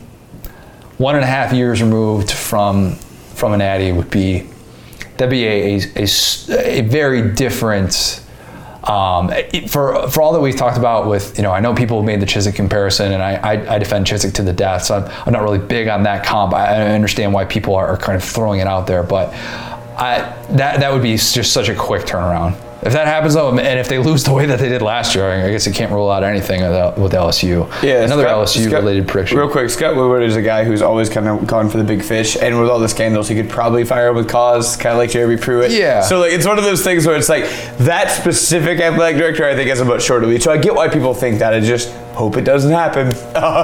Right. By the way, sorry if anybody can hear my neighbors who have just decided to do yard work in the middle of the day. Wow. Really, apologies for that. We live in a society, guy. Come on. Like, it's Wednesday at 1:30. Who is at their house doing significant yard work right now? Whatever. Anyways, Eric Beasley says LSU finally gets everything right and beats the mess out of Mississippi State. That would be bold, because going on the road and doing that for what we've seen from LSU so far this year, I don't have a whole lot of confidence that happens, but I think that if LSU, that would be like all right, we're back on track, the bounce back year is in full effect if something like that happens, because you'd still be undefeated in SEC play and you control your own destiny to Atlanta. Jeremy Jones, Vandy pulls the upset against Georgia. Jeremy's not serious. Jeremy, come on. Jeremy, you know what? I'll make you this deal right now. Vandy pulls the upset against Georgia. You're coming on the pod. Yeah. We'll get you on the pod. Talk about this tip that you got this gambling tip to say that Vandy was going to be able to win this football game. Speaking of Vandy, James O'Quinn. Vandy returns a kickoff for a TD and scores an offensive touchdown due to a UGA fumble or a pick or something that gives them good starting field position, leading them to score 14 points, the most any team has scored against Georgia through 4 games. That's the type of bold prediction I like. Love that. Because there's good context there. Vandy scoring 14 points. Vandy fans walk away feeling good about that. They're like, all right, we got this offense rolling now. We're in good shape. We can put up 14 against Georgia. Man, imagine what we can do against Florida. Buddy. Clark Lee hype train. Fast. The back, folks. Brandon Dixon. Brandon Dixon says, Ole Miss doesn't lose, and we go into Tuscaloosa undefeated. This is a promise, not a prediction. Yeah. Ole Miss is on bye. So, yes, Brandon, you will be right. Ole Miss not playing this weekend. I agree with you that they will be undefeated unless the SEC finds some way to give Ole Miss a loss, which I guess never rule that out either. Andrew Diaz. Anthony Richardson is low-key pissed after getting left out as a precaution last week and goes for over 400 yards from scrimmage versus the Vols. I can't see that happening without an Emory Jones injury. Now, if Emory Jones goes down in the first quarter, that might not be so bold. That could absolutely happen. We haven't really seen Tennessee face a quarterback that can do the things that Anthony Richardson has. Maybe there's nobody in college football who can do all the things that Anthony Richardson can. All right, I'm getting ahead of myself, but you get what I'm saying. Pickett, the Pitt quarterback, not quite at that level athletically. He can scoot a little bit, as the kids like to say, but not quite Anthony Richardson. If Anthony Richardson is able to play significant snaps in this game, I guess you just never rule it out, because when a guy's averaging 25 yards a carry and he's the leading rusher on a team that is ranked number 2 in the country in rushing, never say never. Michael Keller. Florida blanks Tennessee and has a great rebound from the loss last week. Putting up a goose egg. They would not like that in Knoxville. I love how there are so many are early Tennessee predictions that people are just like, all right, let's be rational here. Let's even these out. We don't like the way this is going. Brought him back to earth. I like it. Randall Houston says something that I kind of wish I had said. Corey Kiner gets 150 plus rushing yards against Mississippi State. Corey Kiner kind of emerged as the guy in that LSU backfield last week. Now, against lesser competition, of course, but they've been desperate to find that running back. They simply have not had it in the first part of this season. And I know Hester is pretty high on Kiner as well, and kind of the way that he's shifty, he's patient. He had this play at the line of scrimmage where he just threw a dude. He just flat out threw a dude. It was very Clyde Edwards-Helaire-esque. Not saying he's going to be Clyde Edwards-Helaire, but if LSU could find a back that they could give the football to 20 times in a game, Max Johnson would just drop to his knees and thank the football gods for doing that, because they're desperate for it. And Kiner could be that guy. Nick Jones. Stetson starts against Vandy, lets a rip for 6 touchdowns just in the first half, scores an NIL deal with a prestigious Athens law firm, and his face is plastered on every billboard on 316. I'm not ruling out Kirby starting Stetson. I'm just not. Any game. It could be the national championship. Kirby, still in the back of his mind, is thinking to himself, well, let's not forget 2020 Auburn, all right? You know, what he did 2021 against UAB this season, Stetson looked pretty good. He could run the offense. Kirby's just always going to have that thought in the back of his mind. I love how we gave a comparison. It was like, I forgot who it was, but it's like, that's what Stetson Bennett should have been. Like, he just comes in like a hero. He goes out, we never see him again. And it's like Zeb Nolan. Yep. Zeb, exactly. In like the 2 weeks since then, it's like, oh, he's just Georgia's starting quarterback now. Like, it's just right. Like, here he is back again, Stet Dad at it. We can't get rid of him. He's going to transition like promptly into a law career. He's going to be on all the billboards. It's just boom, 6-year senior into the legal world, running Athens. Stetson Bennett's going to get himself a very prestigious job. Yep. Trust me. Stetson Bennett, at one point or another, won some very rich Georgia booster a lot of money. And Stetson Bennett has earned a post-football job as a result of that. Oh, yes. I can guarantee you that. That's not a bold and brash prediction. That is a fact. Stetson Bennett is going to be taking care of making 6 figures the second he stops playing football. Facts. Which Georgia fans, many of them would hope that would be like, this week. Appreciate what Stetson Bennett is. Christopher R. Cedros. Great name, Christopher. Christopher says, Ole Miss versus Florida for the SEC championship. That opener last year was excellent in Oxford. I wish we could have seen that game in a packed house, but that was the first real sign where you got a little taste of this Lane Kiffin, Jeff Lebby offense and how fun it was. And Florida fans were really upset that game because it looked like everything was open on the back end and their secondary wasn't very good. But if you kind of go back and watch that game, it was incredible. Some of the stuff that Ole Miss was dialing up, and obviously some of the plays that Kyle Pitts was making in that game. Kyle Pitts wouldn't be in an SEC championship this year, but I loved that matchup, and I thought it was one of the better, kind of more underrated games of the season. Getting there this year is going to be a little bit tough. Florida getting by Georgia, Ole Miss getting by Bama. If there's a bet, if you could put that bet on FanDuel, you get some pretty good odds, I bet, at this point. Or maybe wait a second for Florida to have like maybe a lesser performance against Tennessee, and all of a sudden we start questioning Florida again instead of coming off of a game in which they played competitively against Bama. But Ole Miss Florida SEC championship, not terrible. Not terrible at all. That game you were just talking about was such chaos. I just remember Kadarius Toney they were just swinging out to him, and he just became Tecmo Bo Jackson. It was like dudes were like exploding. It was like as if a bomb went off in front of him trying to tackle him. That game was hilarious. Kadarius Toney and Kyle Pitts against the 2020 version of the Ole Miss defense was, I'm just going to say it was not a fair fight. Right. Would be a little bit different this year. Mm-hmm. I think so. I think Ole Miss would have a much better chance of being able to stay on the field. Would be a good competitive game. And on the flip side, I think Florida's defense would fare a little bit better against Matt Corral than they did last year when they really, really struggled with him. That was a lot of bold and brash takes. Like that everybody's getting all on board with this. So many great responses to be able to work through. If you have not yet, for whatever reason, leave us a 5-star review on iTunes. Go tell a friend, hey, you're looking for a college football podcast to listen to? Go listen to the Saturday Down South podcast. I promise we will do everything we can to make sure that you will not look stupid to your friend. Got a couple of things in the works. Over the next few weeks, we're going to kind of wait and see how that's going to go. Hoping to be able to get Grant Morgan on next week. The ball is rolling for that to be able to happen, but we'll see if we're able to make that work. So if you have not already, go subscribe to our newsletter, Saturday.Football. Go subscribe to College Football Uncensored and Saturday Lives Forever, wherever you get your podcast. Join the Facebook group. Hear your name read on air with Figuring It Out or Bold and Brash. Thanks, guys. Talk soon.